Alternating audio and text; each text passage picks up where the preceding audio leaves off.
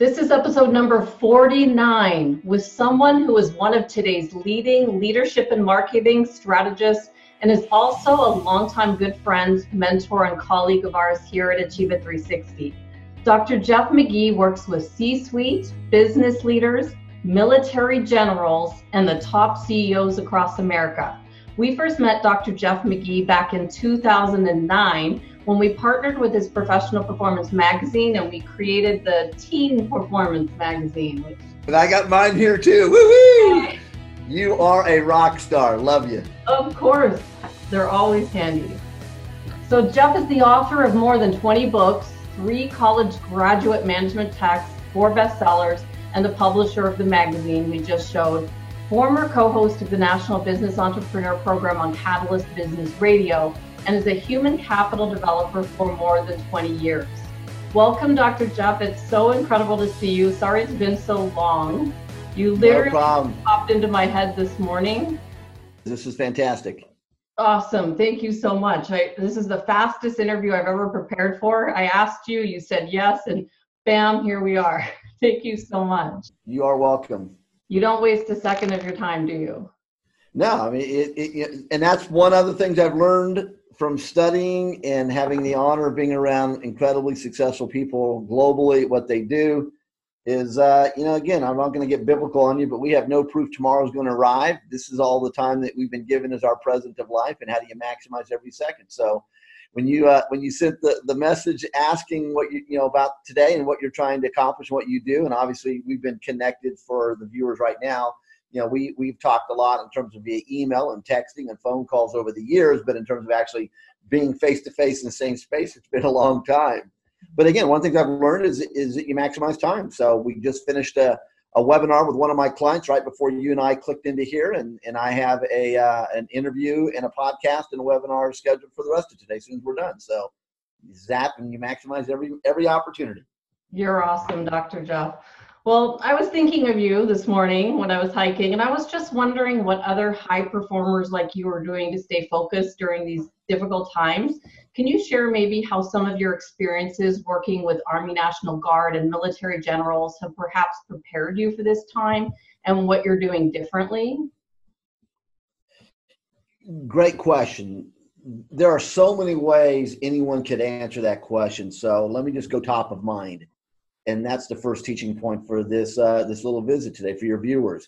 When you're put in a situation and you have to respond, which is logic-based, or you're going to react, which is emotion-based, you're going to do either of those two from what's top of mind. What's in your frontal lobe is going to lead you. And then your ability to quickly recognize and recalibrate in nanosecond timing. If you start to realize I'm doing this and it's going to take me in the wrong trajectory, what do I need to do to get on the right trajectory? Or if you are on the right trajectory, how do you double down and do more of that? So I think one of the elements that I'm finding right now, I've already been in conversations with several National Guard adjutant generals. Those are the highest level military person in each one of our 54 states and territories that's responsible for the National Guard, Army, and Air side in that state, for the governor, for the citizens of that state. So this morning, I've already had 2 conversations with 2 different adjutant generals that I'm connecting with and talking to. And it's the same thing. It's top of mind. What are we doing first?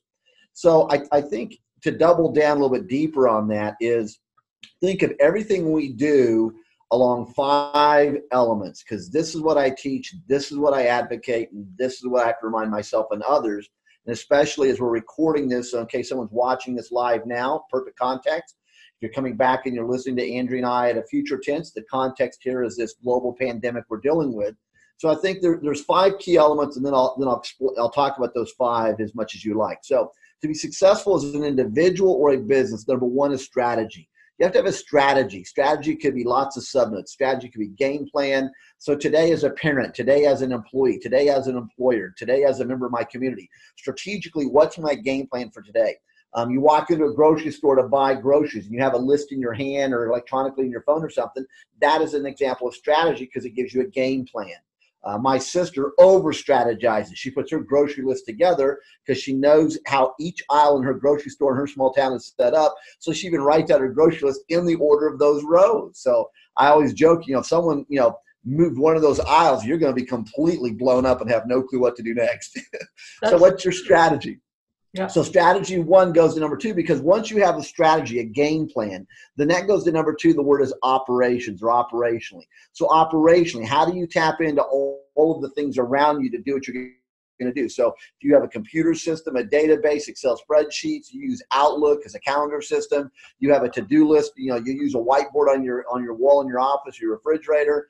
Those of you that are watching Andrea and I right now, behind her in her background, she has in essence a diagram of the United States. It looks like it in essence is laminated to some element. So she could take little colored tack pins and push them into different states or even communities that she wants to target to go after. So strategically, if she's trying to go after the United States, then operationally she'd have a map behind her. That's an example of a system. So what are those systems we have?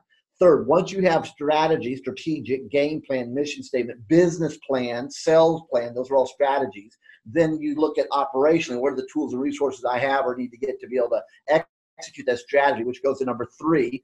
The third word to write down, then again, I'm recapping.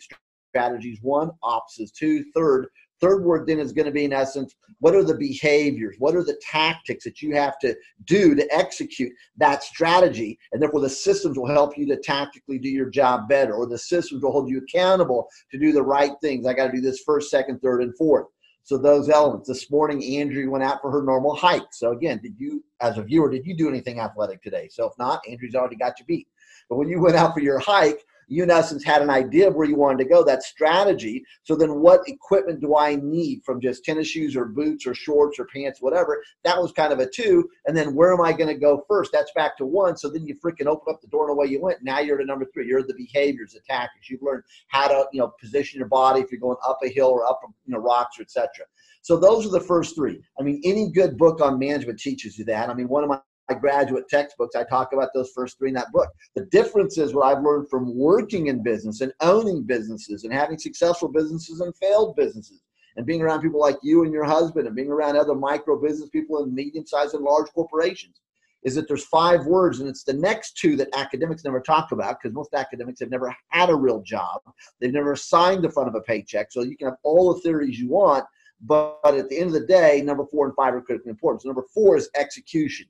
Someone eventually has to shut up and go do the work. And so part of Andrew's question of what are you doing, or what do you see people doing right now in this pandemic time? So I'll get to that, but these 5 you have to have as the backdrop. So execution, what do you do? Margaret Thatcher had a classic line. I'm going to edit it a little bit because I don't remember the exact wording, but it basically says the problem with socialism is that eventually you will run out of everyone else's money. See, again, 1, 2, 3, the first 3 words I gave you are all great, but at the end of the day, execution. Someone has to be able to put up or shut up or do the work. And so 5 then is accountability. You have to have layers of accountability. So when Andrew, you asked the question, what am I doing now and what are others doing? Your question, so for the viewers, her question was a question that goes to number 4 and 5 in my sequence, which you can't do number 4 and 5 effectively if you don't know the first 3, which is why I just gave those to you. Because of how you engage and operate right now in a pandemic, that's going to be what you do execution-wise, and then how do you know if you're being successful? That's accountability. How do you hold yourself accountable to do those things? There's layers of accountability we talk about and teach in our leadership programs and sales programs and et cetera.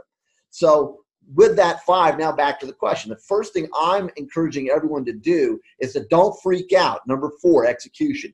Don't just go do something. That's 4, execution. Stop, back up and ask yourself, number 1, even with this pandemic, has number 1 for you changed? Because for most people watching us right now, it has not changed. And that's what you're forgetting. You're running to go do something you should not go do right now. So for example, right before you, I was on a webinar call with the president of the National Speakers Association. That's a trade association for experts who speak for a living. Then in essence, they're subject matter experts on whatever their topic or specialty or life experience is, whatever credentials they may or may not have, but they're going out on convention platforms and speaking in front of dozens, hundreds, and thousands of people, or they're doing, in essence, training programs in front of a dozen people or hundreds or thousands of people. And so we were talking about that again, if you're 50-ish or older, what's happening right now with this pandemic is nothing different at the end of the day. It is nothing different than what happened after 9/11. And most people don't remember 20-ish years ago, basically. And 9/11, people that were working were all mentally freaked out as to what was happening because we thought we were under attack. So we were running away from having clarity of 1, 2, 3, and because we're asking number 4, what should I be doing? Execute. And then businesses changed. people that normally would be going to meetings. And again, Andrea used to be a part of one of the largest educational groups in the United States called Pearson Education. They have published 4 of my graduate textbooks. So all these meetings and conventions stopped after 9/11. I'm living in Las Vegas. I'm right here on the Strip. As I look out my window, I'm looking down the Strip. It's a ghost town. Every one of the casinos and convention centers have been closed down because, one, our governor freaked out. That's called execution. Because in essence, he's proving that in essence, he is going to be reactionary, which is emotion-based, versus having a freaking brain and using it. And that's what's happening in the United States. So execution. So with that model, let me come back and give more specifics. If you're going to do something different, there's 2 words I'd have everyone write down. This is what I'm advocating to the planet today.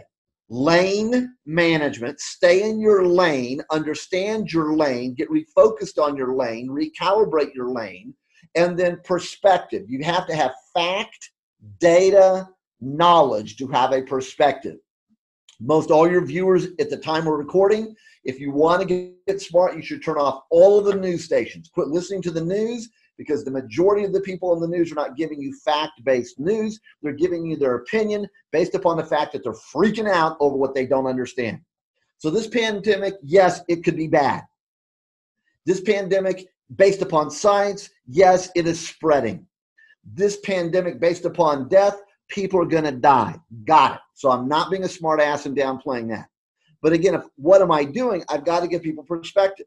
Last year perspective. 46 million Americans. I'm just going to use American data, not even global data. So America, the map behind Andrew right there, that's what I'm talking about, folks. 54 states and territories. Last year in the United States, 46 million people contracted and came down with the flu.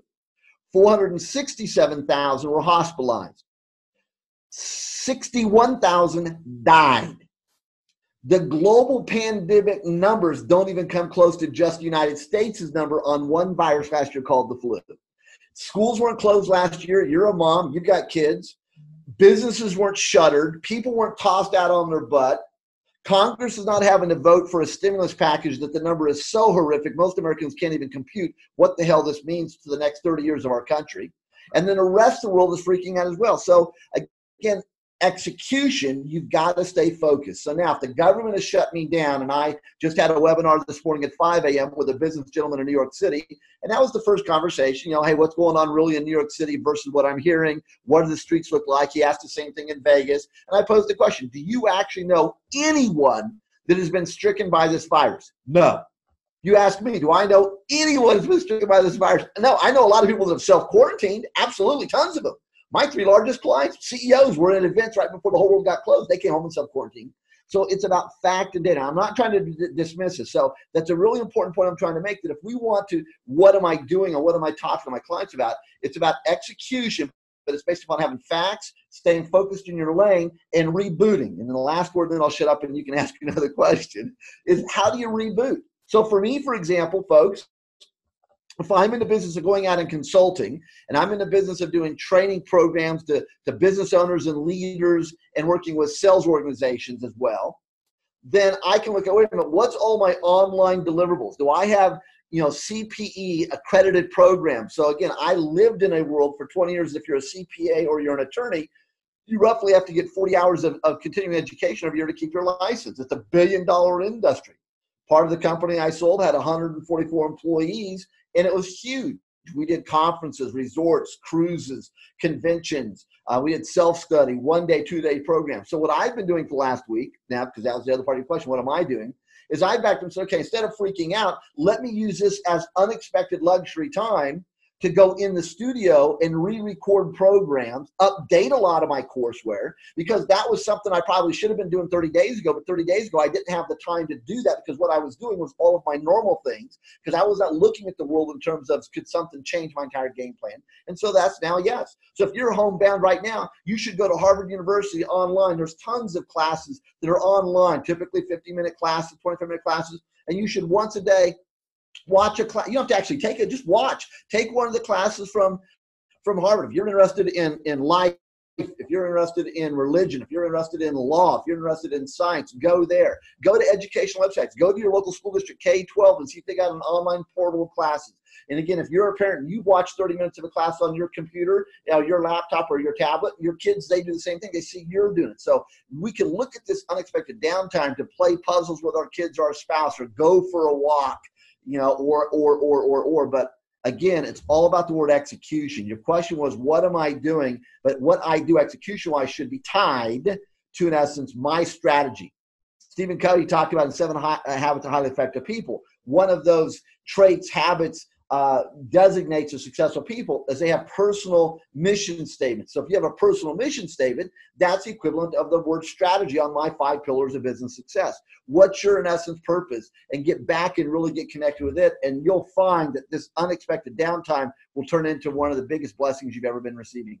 There you go. Absolutely. I love it. I knew you'd have an answer that would blow us all away. And I know that a lot of your training programs happen in live events. So what about that perspective? Do you have anything that you've had to postpone or cancel that would have been live? And how are you handling that?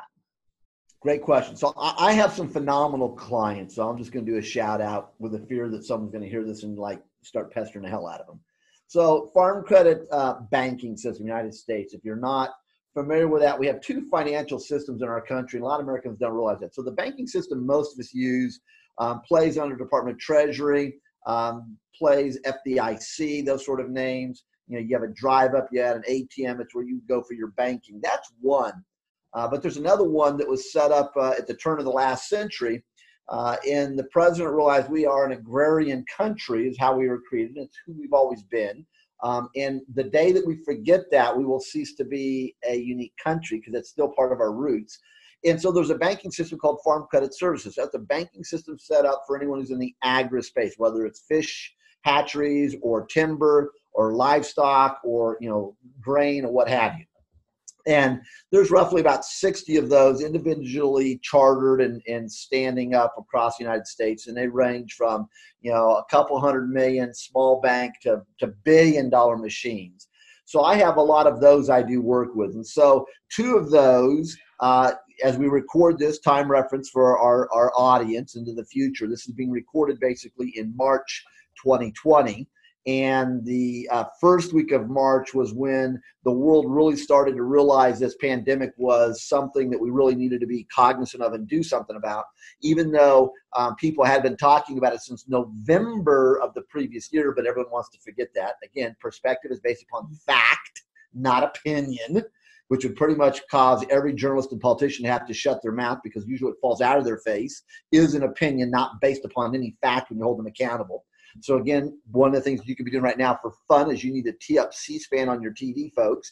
And instead of watching CNN or Fox or any news show, just watch C-SPAN 24/7 for the next couple of days. Because everyone you see as a congressman representative, which they've been on vacation for last week and a half, but that's another conversation, and the senators are actually there, they're your and my employees as taxpayers if you think about it. And if you watch them, you could then say, as an employer, would I really keep them on my payroll based on what they are or not doing? And the ones that are not in that room, what are they doing if they're not in this room debating on this stage and in this room how to help Americans? But see, again, facts boggle some people's brains. That's why they love to play in opinions, because they can make this crap up. So again, the stages. So my farm credit clients, I had 2 of them in the month of March. Last week, they both canceled. I had an agri client in California, they canceled. I had a manufacturing client in West Virginia, they canceled. A manufacturing client where you are there in Phoenix, they canceled. So I've had a lot of those stages that have all canceled, absolutely. But I also, and then right here in Las Vegas, I do leadership work with the Cosmopolitan. They canceled. Matter of fact, I was getting out of my car to walk in to do the leadership program with them when I got the text from their boss saying, hey, we're shutting down. So, I mean, that's how everyone's thinking. So what I've done is I've pivoted, I've adjusted, not my strategy, not my ops, not my tactical behaviors. I simply have pivoted or changed my execution. I've changed that trajectory. Again, one of my great success books is called Your Trajectory Code. I changed my trajectory, but I didn't really change it. What I did was I started doubling down on a trajectory that was a small piece of my business 30 days ago that now has become a major piece of my business. And that is I can do my leadership programs in a mini, M-I-N-I, in a mini way as a web-based, live or web-based recorded. So I have an agri client in Michigan that I actually do that with. Once a month, 2 hours, we get on Zoom basically, and a dozenish of the leadership team from the United States is all on there. And I do a modified version of my 6-hour leadership program for them. They have the same workbooks that are sent from my printer. They have the same binders that my people have live. So I'm doing that one. So I've been retooling and doing a lot of that in the last week, where I've been, in essence, people saying I'm canceling. I'm going, wait a minute, cancel or reschedule? Cancel means I give up. Cancel means I'm scared crapless. Cancel means I'm a quitter.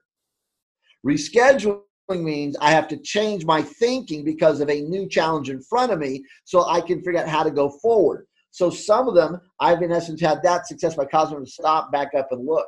So I had a webinar that was supposed to be yesterday afternoon there with my team in Phoenix, and their server blew up, basically stopped working. So their IT people spent all day trying to get it fixed yesterday, and I'll be back online. I'll be doing a webinar version of a live program with them at 2 o'clock later today. So I'm doing a lot of that for your second question. A lot of my live events, yes, some of those are going to be rescheduled. I've had huge events where the vendor has closed down. I mean, the National Association of Broadcasters was in Las Vegas this week, was supposed to be their convention, and they've canceled it, and they're not even rescheduling it. Basically, this year is a pass. We'll get together next year. So a lot of the clients I was going to be doing things with, I mean, they're canceling completely because they are afraid that this pandemic issue is going to last months. Folks, it cannot last months, and here's why. If it lasts months, everything we knew 30 days ago ceased to exist. You cannot maintain a global economy when you shut it down for 30 days and no one has a checkbook to give you a 30-day pass. Mm-hmm. Thank God. I don't care what your political views are, but thank God we have the economy for the past 3 years we've just had in the United States, which has been the best economy in the history of our country. Don't care what your politics are, so don't be an idiot.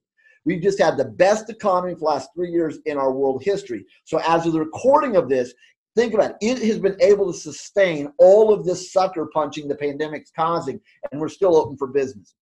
But 30 days from now, if nothing starts to open back up, I don't know how we keep subsidizing them. And you have other countries that not only can they not underwrite it right now, they're already in line, folks. At the time we're recording this, most Americans are not listening to the facts. There's already other countries in line talking to the United States to be their banker to say, hey, can you underwrite us the way you're about to underwrite your own country? So a lot of answer to your question of what am I doing differently, and those are the reasons, because the marketplace has just changed one more time.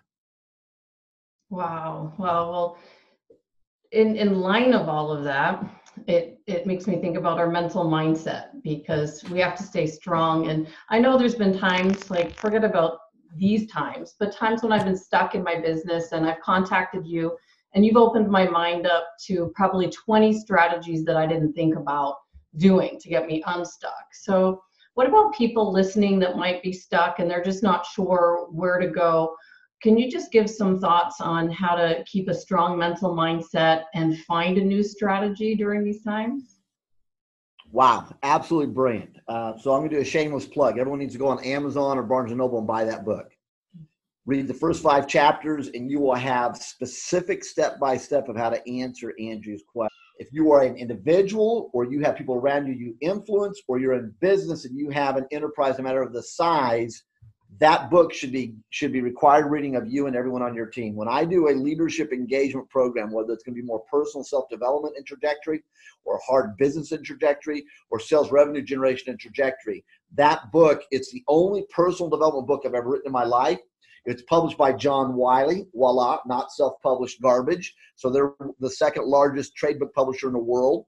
They, in essence, I sent them their proposal. They accepted it on first presentation, took the book and manuscript as it was. They simply changed the proposed title I had, and it was in the marketplace in 30 days. So people talk about stacks of rejection letters. I have not had a rejection letter in a long time, because once you understand what you really have to offer the planet and you stay in that lane, kind of hard to get rejected. Now, all of that is a setup, not to sound like I'm pompous. Please, I'm not. Andrea is empowered to reach through and smack me if I come off that way. But the answer is one of the tools in that book. So how do you stay focused? How do you, in essence, not lose hope? How do you figure out new ways to reach out and find ways to move forward from where you are? I will answer that using a business analogy and metaphor. So as an individual, listen up. A business is only as strong as its board of directors. If you are a business, then you, or whatever reason, don't have a board of directors, then a simplicity way of looking at it, I call it an advisory board. Then they can serve the same role, just they don't have some of the same fiduciary responsibilities. One of my professional certifications is I am a certified board executive. A lot of people on boards do not have their certification. There's only one organization on the planet that has that certification. It, in essence, is a 72-hour course program stretched out over 6 months, et cetera, et cetera. So if I'm working with a major corporation, I am responsible to helping them to make sure if Andrea is the CEO and she has this business enterprise, she's going to have a board. Therefore, the board is going to get compensated, whether it's stock or pay or whatever. How do I coach Andrew to have a world-class board of directors? So as an individual, listen to what I'm saying. I'm going to give you something that no one else is talking about. I'm a performance psychologist. So I look at things, I look at it from a non-academic mindset. There's nothing wrong with academic, but I'm looking at it from a practitioner standpoint. So the way I would coach you to have a board of directors is to back up. So think if you were a major corporation, so not 3 people, not 30 people, not 300 people, 3,000 people or more. If you're a major corporation, you'd have an organizational chart. If you have an organizational chart, whether you have each of the titles populated in your business doesn't matter, because sometimes you might not be ready to populate it with a human being, but you would have in an organizational diagram all of the C-suite. You're the CEO, Andrea. So Andrea would have, so let me talk to you, the viewer, Andrea would have a CFO, Chief Financial Officer. That person would be hanging in the org chart under her.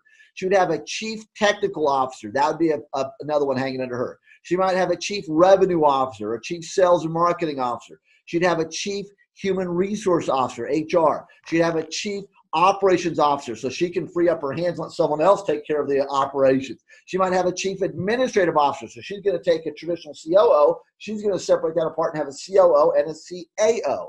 So you have all of those C-suite people. So the reason Andrea's going to have this organizational chart with these C-suite people populated in her business of 3,000 plus employees is because if she's going to operate at that level in a global marketplace, there's no way she can have the mental DNA to operate each of those respective responsibilities individually. She just can't be that smart anymore. She might have been smart enough to be also the techie person and the HR person and the finance person when she was starting the business and when she had 3 employees and maybe 30 employees and maybe somewhere between 30 and 300. She said, I'm going to hire someone else to do the finance side, or I'm going to hire someone else to do the HR side. But when you got 3,000 plus, there's no way that Andrea, number one, A, wants to do those sub jobs, and she may not have the mental DNA to do those jobs. Because when you get big and you want to hire a chief technical officer, you want someone whose LinkedIn profile says massively they're the rock star. They're the MVP. They're the gold medalist of the Olympics in that space. That's who Andrea's going to go hire. Okay, is that making sense? Mm-hmm. So now let me continue, because I'm giving you a phenomenal way to answer the question, how do you stay focused and stay up and find new ideas? So Andrea's the CEO of her corporation. She has 3,000 plus employees globally. She now has a C-suite. Go back to the board of directors I started with. The way you set up a great board of directors is that every one of your C-suite positions, because in your head you've elevated your business to be so big and powerful that it constituted you needed a C-suite sort of a person, then there should be a dotted line from each C-suite to one member of your board. So if Andrea's going to have a CFO, then someone on her board should be the super CFO that understands how to hold that CFO accountable, regulate that CFO, motivate that CFO, and the two of them can brainstorm and collaborate how to make Andrea bigger and better and more successful as a company, because those two CFO brains are working. And if she's going to have a chief technical officer on her C-suite, she should have someone on her board that's that way. So the board of directors' job is to be able to hold the business accountable. And the reason some boards of directors suck is because Andrea puts only her friends on her board of directors that are all maybe just like her, and they're chief creative officers that have no brain set on all those other C-suite positions. So now those C-suite people can manipulate and lie and not do their job the right way. So you want to have a board of directors made up of the people around you to hold you in your enterprise accountable to become bigger and better. Is that making sense, Andrea? Absolutely. Now, for our viewers, so here's an example. So if you are in a business, then just take a step back and say, wait a second. But I hear what you're saying, Dr. McGee, but I'm a small one-person show. I can't afford all these positions. Yes, you can. Wait a minute. Do you have insurance? So Andrea, let's role play. I'm not going to get too specific, but let me role play with Andrea, because Andrea is you, the viewer, right now. Andrea, do you and your husband have any kind of family health insurance or life insurance? Yes. Bingo. There's the first member to your board of directors. So you as an individual, well, let's create an advisory board in your head that can help you right now in this time of crisis or your business. So now if Andrea, think about this, viewers, if Andrea was now to reach out to her life insurance agent or her health benefits agent and we're to say, you know what, I'm creating this kind of advisory board, no legal responsibilities, I'll indemnify you, whatever. But I'm creating this board and I can't pay you a penny, but right now I am paying you a whole lot of money every month for my insurance. I want you to be on my board of directors, which what that means is we're going to get together one day a month at Denny's or Village Inn or a restaurant. See, I'm going cheap on the purpose because Denny's will give you good food and it's not going to break Andrea's wallet. Once a month, you're going to come together. I'm going to buy you the Grand Slam. I'm going to say, these are things I'm thinking about doing on my business. I want you to give me your advice. Boom. That's how you start to build people around you with a different brain set than you, that when you say, here's what I'm thinking about doing as a goal, or here's a challenge I'm facing, their brain looks at it differently. That's how you get new ideas. Andrea, do you know of, or do you and your family have anyone who's an attorney that you've ever used for legal work or are using right now for legal work? Yes or no? Yes, definitely. Boom, there's a second member of our board of directors. Same damn thing. I just wrote you a check, Andrew. You're my attorney, and I'm paying you money. I'm creating this little mental advisory board. I can't pay you any more money, and I'm going to keep buying your legal service, but you got to come to Denny's next Tuesday and give me a free 1 hour of your time with, in essence, my insurance agent's going to be on my board. Boom. Andrew, do you have anyone that helps you with your finances in terms of taxes? Do you have a CPA or an EA, or do you know one like that? Definitely, yes. Bingo. So there's a third member of her board of directors. So I just came up with 3 people free that all have phenomenal mental DNA in very specific trajectories and lanes that probably don't do what she's doing every day. That's how you start to reach out to people you know. And you can just magnify that by other key people. That's how you look at it. So if Andrew is a member of a chamber of commerce or a trade association, or 40 under 40 award she got a couple of days ago, or, women in business. I mean, think about any category you're part of and think about someone who's a bigger rock star than you. So don't be arrogant, who's bigger and better than you in their lane. Ask of them and you can even reciprocate. I'll be on your free mental board of directors. So there's a second answer of how you look at the people that can challenge you to raise you up in these times of turbulence we're dealing with right now. So one of the webinars I've launched to the world of my clients is saying, look, let's jump online and do a webinar. I'll even give you a free webinar as one way to help you, my client, or you, someone I've been trying to get as a customer right now in these turbulent times. So again, I call it leadership and selling in turbulent times, of what you can do right now to generate success. That grabs people's attention. So if they don't buy, and 2 weeks from now they're in deeper trouble, it's kind of like going to a doctor and saying, I got a pain. And they says, why? Well, whenever I put my arm over here, it hurts. Well, the doctor's going to grab your arm and push it even harder so it hurts more. So you'll listen to their advice in a second. Some people are just lazy. They want everyone else to make them successful, give them a free handout, but they don't want to get off their butt and work, which is why I love being on this podcast with Andrea, because Andrea is proof positive of what success looks like. This woman gets off her butt and makes it happen every day. That's probably why you're even watching this, because you want to be around other real people. Last answer.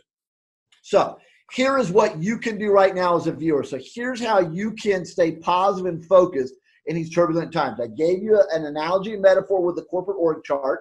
I then talked about you bringing it down to your level, but here's the other element. So one of the things I did the research on in this book, study successful people for 30 years. Everyone just take your hand and make a fist right now. Andrew, make a fist we all can see. This is what I call your fist factor. Andrew's going to know exactly where I'm headed in a second. So what I've recognized is that there's 5 types of people inside your head that influence your internal dialogues and how you see things. So view these 5 people as your mental board of directors. I just gave you some architectural clues as to how to set that up. I call this concept your fist factor. Fist meaning this is where you get your mental power, strength, and energy from. So flex that hand back open. So I'm going to give you the 5 categories, everyone. So what I want you to do is pull up in your head real quickly a mental roster. Think of the people that occupy space in your head right now that influence your internal self-dialogue. They influence your internal self-esteem. They influence your internal self-image. How do you see yourself? When something happens, a little voice kicks in and it starts talking about how to process that data of that event that just happened. And it's those voices that tell you how to respond or not respond. What's the old computer adage? Andrew, help us all out. Garbage in? Garbage out. Bingo. So if you have a whole bunch of garbage in your head, no wonder garbage is falling out of your face. Or if you're a parent, what's that parental cliche and adage? Help me out, Andrea. Birds of a feather? Flock together. flock together. So let's see who's in your flock. So there's 5 types of categories, but bring up in your head from birth to whatever your age is right now, who are the people that have influenced how you think and how you see things? They passed away, but they still influence your psychology in your head. Good, bad, doesn't matter. So just bring up that immediate list. You can do more homework when I'm done, when we hang up this call, and you can write things out if you want. But number 1, think about the people in your head. Bring those names up, and every name you see, when you have a name, just kind of put them on a finger and do a countdown. I got a second person comes to mind, count them down. I got a third one that comes to mind, count them. So there's no magic in the number, but just all shut up for 3 seconds. You do the math. Count them up.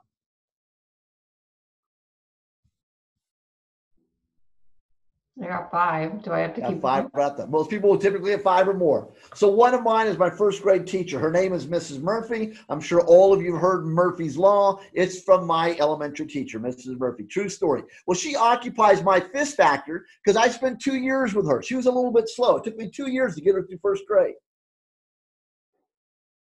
Let that one sink in case you're not figuring out the math on my story.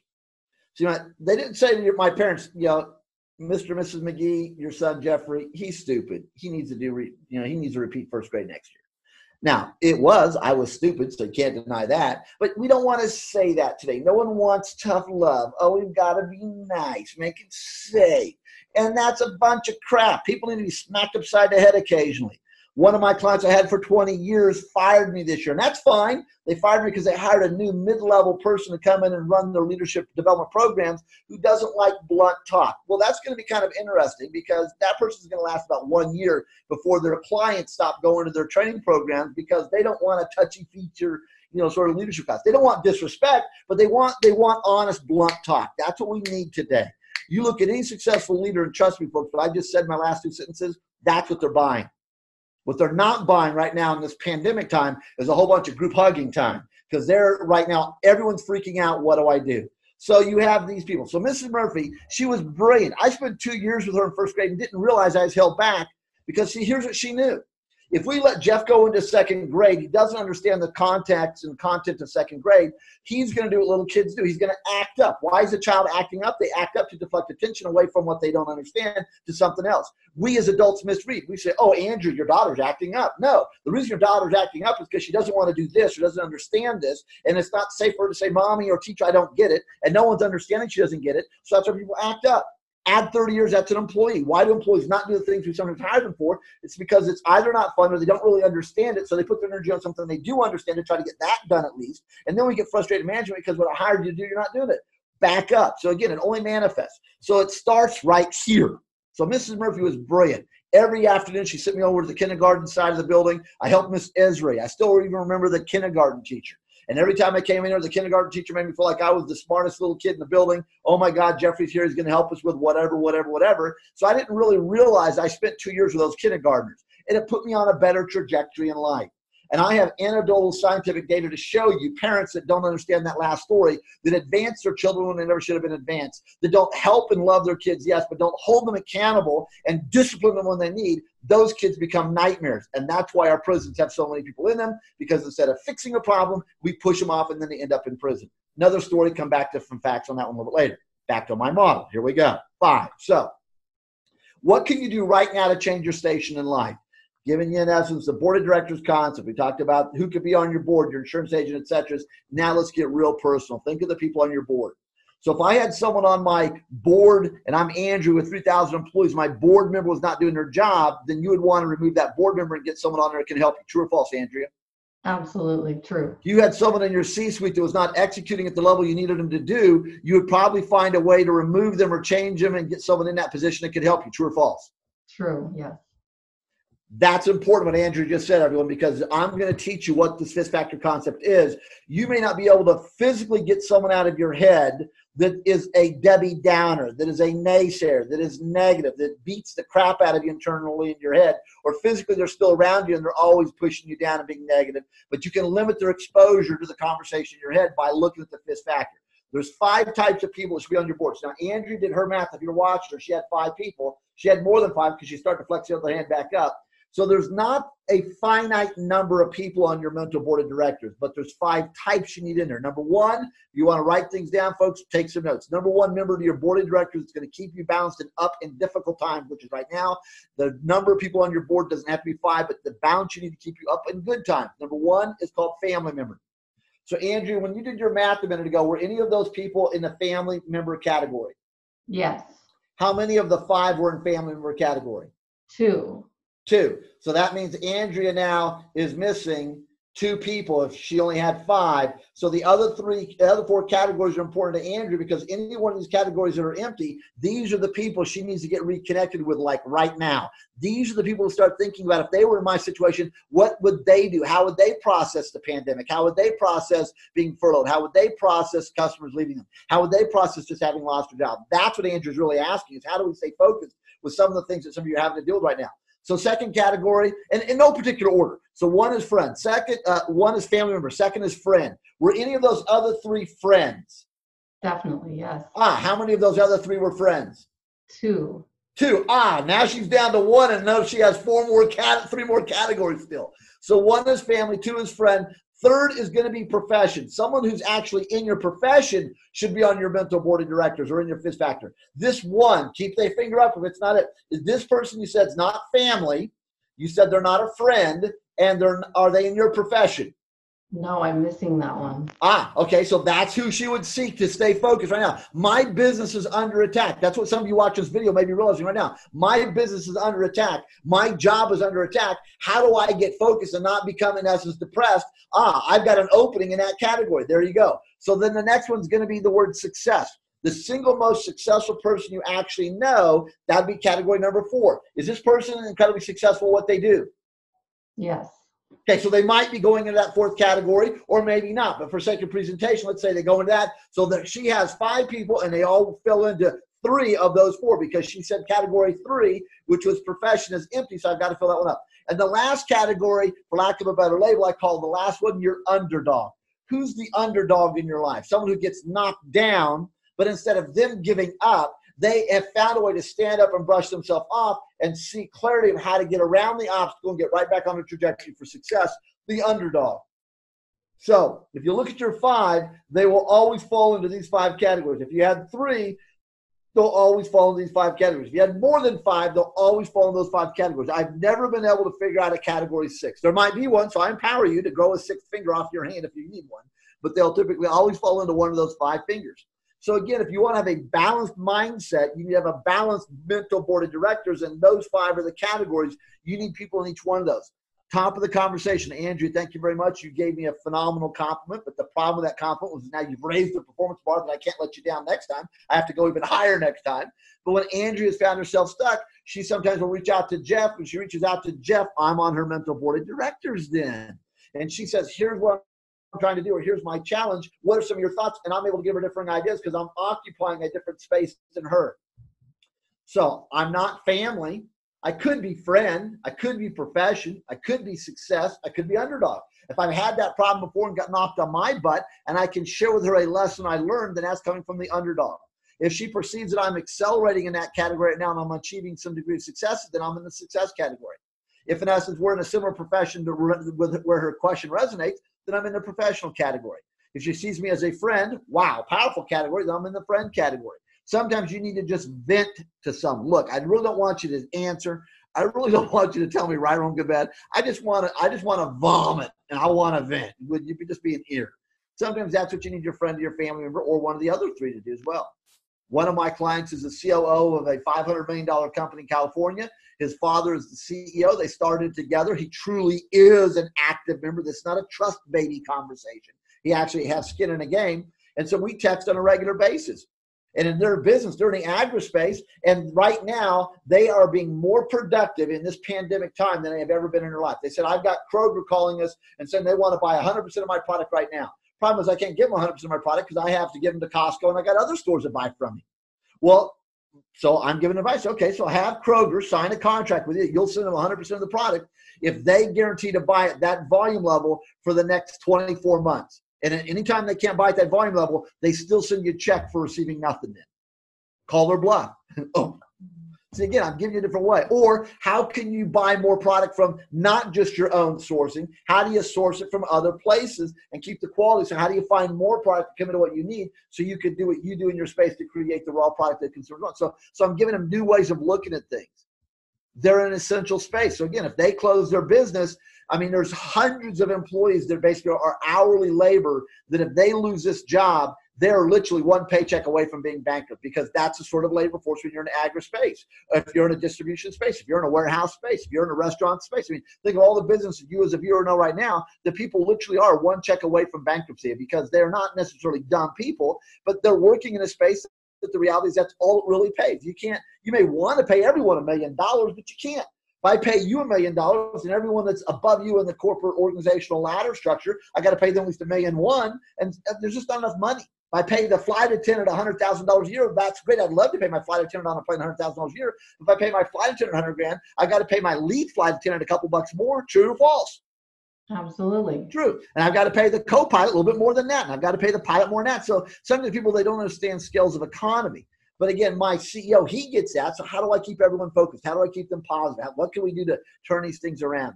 Powerful question you've asked, and I'm just trying to give you lots of responses. I apologize. I get too excited and I'm giving too much. No, I love it. I love it. You got to think really fast when you're talking with you to stay on track and make sure I'm answering everything the right way. And the beauty for your viewers is you can hit pause, back up, and play it again.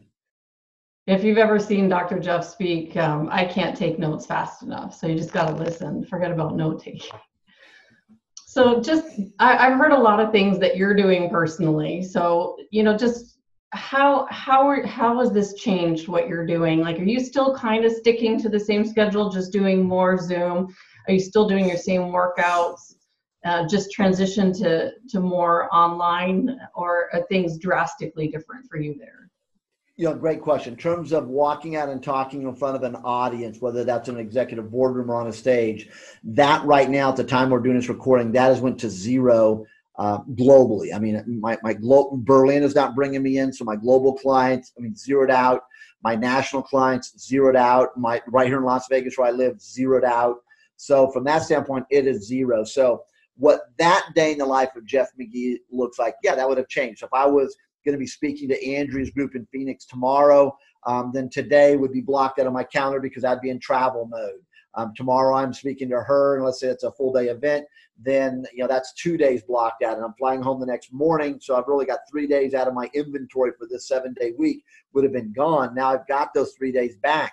So if I'm now doing my presentation with Andrea, if we role play right now what we're doing for you, the viewer, if I'm doing it with her now live, okay, well, I didn't have yesterday as a travel day, that's back in my inventory. I don't have travel tomorrow, that's back in my inventory. I don't have the time of having to go to get to the hotel or go upstairs on an elevator, go to my room. All of that's taken away because I'm home based right now, just like everyone else is home based.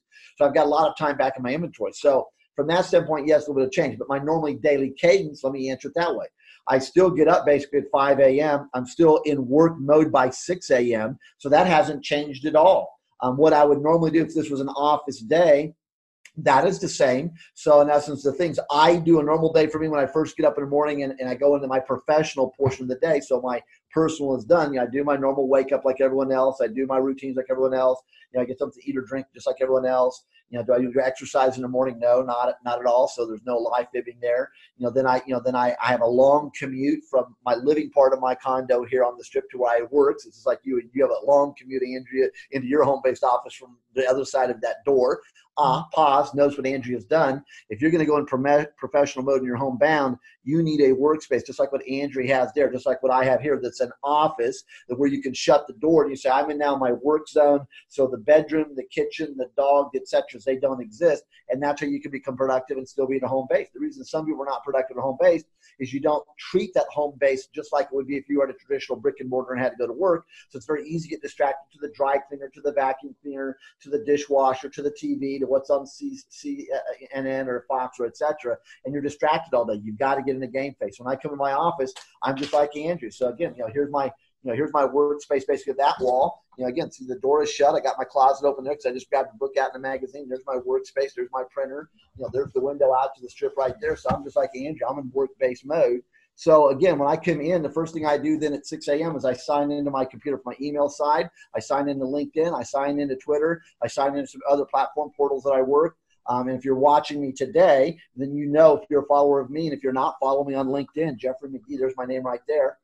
But every Monday, I post a sales article, blog, or vlog, and that goes out on all my platforms. Tuesday, Wednesday, Thursday, I put up a kind of self-development, personal motivation, sort of a tile statement element. And then on Friday, I do a leadership article, white paper, blog, or vlog, and I rotate those. So that's the first things I do really right at 6 a.m. I get those out to the universe so the universe knows I'm alive. Then I pull up and I look at my email, my Gmail, my Jeffrey at jeffreymcgee.com, my AOL. Yes, AOL is still alive and kicking. I've been using it for decades, so I'm not going to abandon it. So then I go to all my email, and the first thing I do with my email is I delete all of the garbage, all of the negative stuff, delete that out so I can see if I have 100 plus emails, I can knock that down to 30. I can knock that down to maybe 13. I don't do what other people do, which is, quit wasting your energy, sending someone a nasty email. Andrea, take me off your list. I have so many emails today. I don't really care getting a send. You're an idiot. Just freaking hit delete and go on. People spend so much time making an ass out of themselves. It stuns me. Andrea, I asked you yesterday to take me off your list. I wish you're in violation of spam law. Which goes back to what we talked about for the last 45 minutes, which is why you have so much negative energy in your head. Forget it. Hit delete and move on. I do that, and then I go into my mode. So then typically, if I schedule webinars, Zoom calls, or meetings with people, my first call, because I'm in Pacific time zone, everybody, listen to my next answer to Andrea's clue. My first phone call or Zoom call is typically 6 a.m. every morning.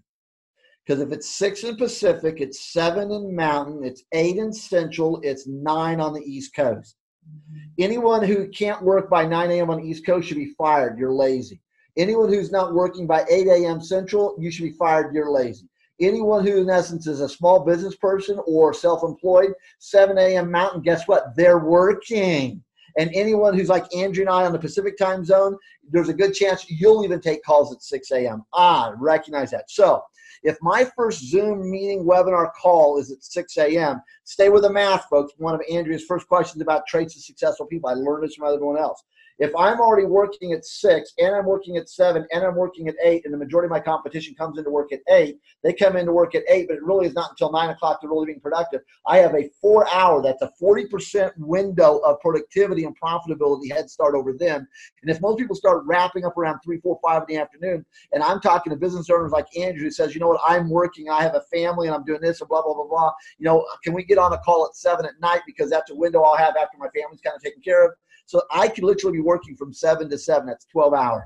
Again, a good, productive person only works a half day anyway. You only should have to work a half day to be successful. You determine, is it the first 12 hours or the last 12 hours? I don't care which 12 you take. Bad joke if you're not getting it, folks. But again, you got to be smart. So that's what a day in the life for me looks like. And so have I changed it up? Yes, but not necessarily in some categories. But I am doing a lot more web work. Absolutely. I spend a lot more time in the last week and a half going on with some of my CPE work. Again, I do a lot of work with CPAs and attorneys as an example because they need continued professional education credit hours every year to keep their license. And a lot of my content is then repopulated in other platforms with engineers and insurance people and realtors and et cetera.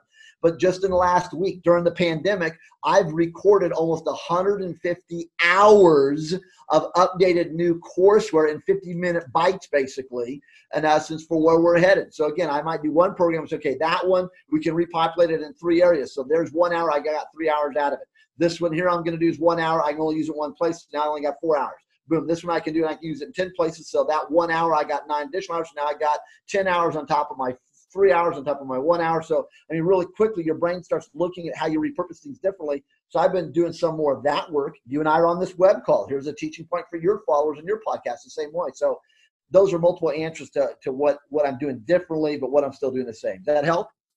It did. And I just wonder, what have you learned from this time? Are there things that when this all ends, because it's going to end, and you go back, has it taught you anything that you're going to do differently when you go back to your busy, regular, everyday life? Yeah, yeses and nos to that. I've got a client that hates when I say that. Oh my God, another McGee, yes and no. The no to it is a lot of what I've been doing worked in the rearview mirror of life, Andrea sent me on stages with thousands of people in a room, and I do this. You know, you're a time machine, little story example. If you're a time machine, then in front of you is a windshield in life. You know, you've got an outside mirror, and on your windshield, you've got a rearview mirror, which represents past tense in life. I've been using a storyline for almost 30 years. So if you've heard it from someone in the last 30, then they probably hijacked it from me. And so, again, part of it is you've got to grab that rear view mirror off the windshield, which occupies a small percentage of what's in front of you, 100% of future opportunities, and rip it off and throw it out the window and quit looking at it. Yeah, you have a side mirror you can use for reference points and benchmarking, so I'm not saying fly stupidly. Yeah, you do have to look behind you occasionally, but it's in front of me. So the no to it is a lot of what I've been doing is working. I'm just doing the same thing. Or what I have found, so I would coach you, what I'm finding is that some of the things I've done in the past still are relevant and they still are applicable and they still work. So I call it double down. Double down on it. Do more of it right now. And I just gave you a lot of examples in the past hour of me doubling down. Now, what's going to be new? Yeah, there are some new things I'm learning out. As I have learned, again, market volatility. Which industries right now are shut down?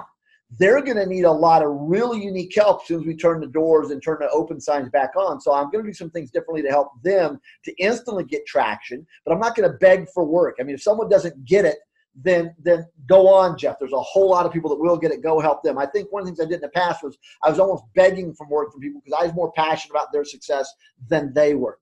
A second way of looking at this pandemic right now is what businesses, though, right now are still actually in business.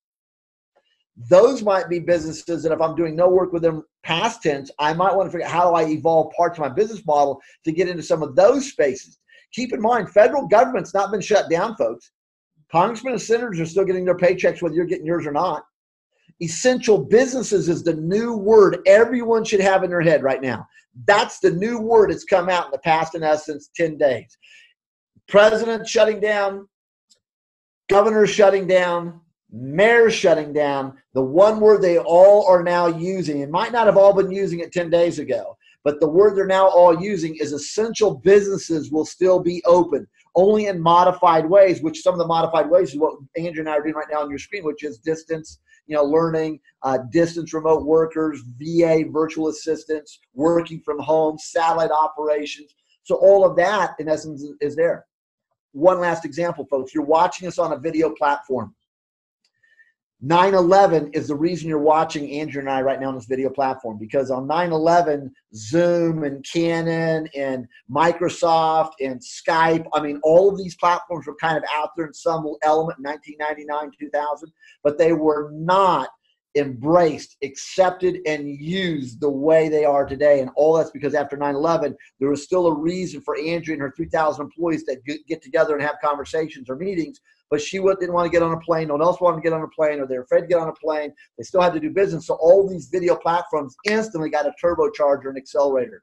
That's what's happening right now with this pandemic. Again, when they turn the light bulbs back on, people will start to come back together. Yes, they need to. There's a reason why we need to be together. A whole lot more happens when you're standing next to someone and you can see each other eyeball to eyeball than what you can ever replicate on a video platform.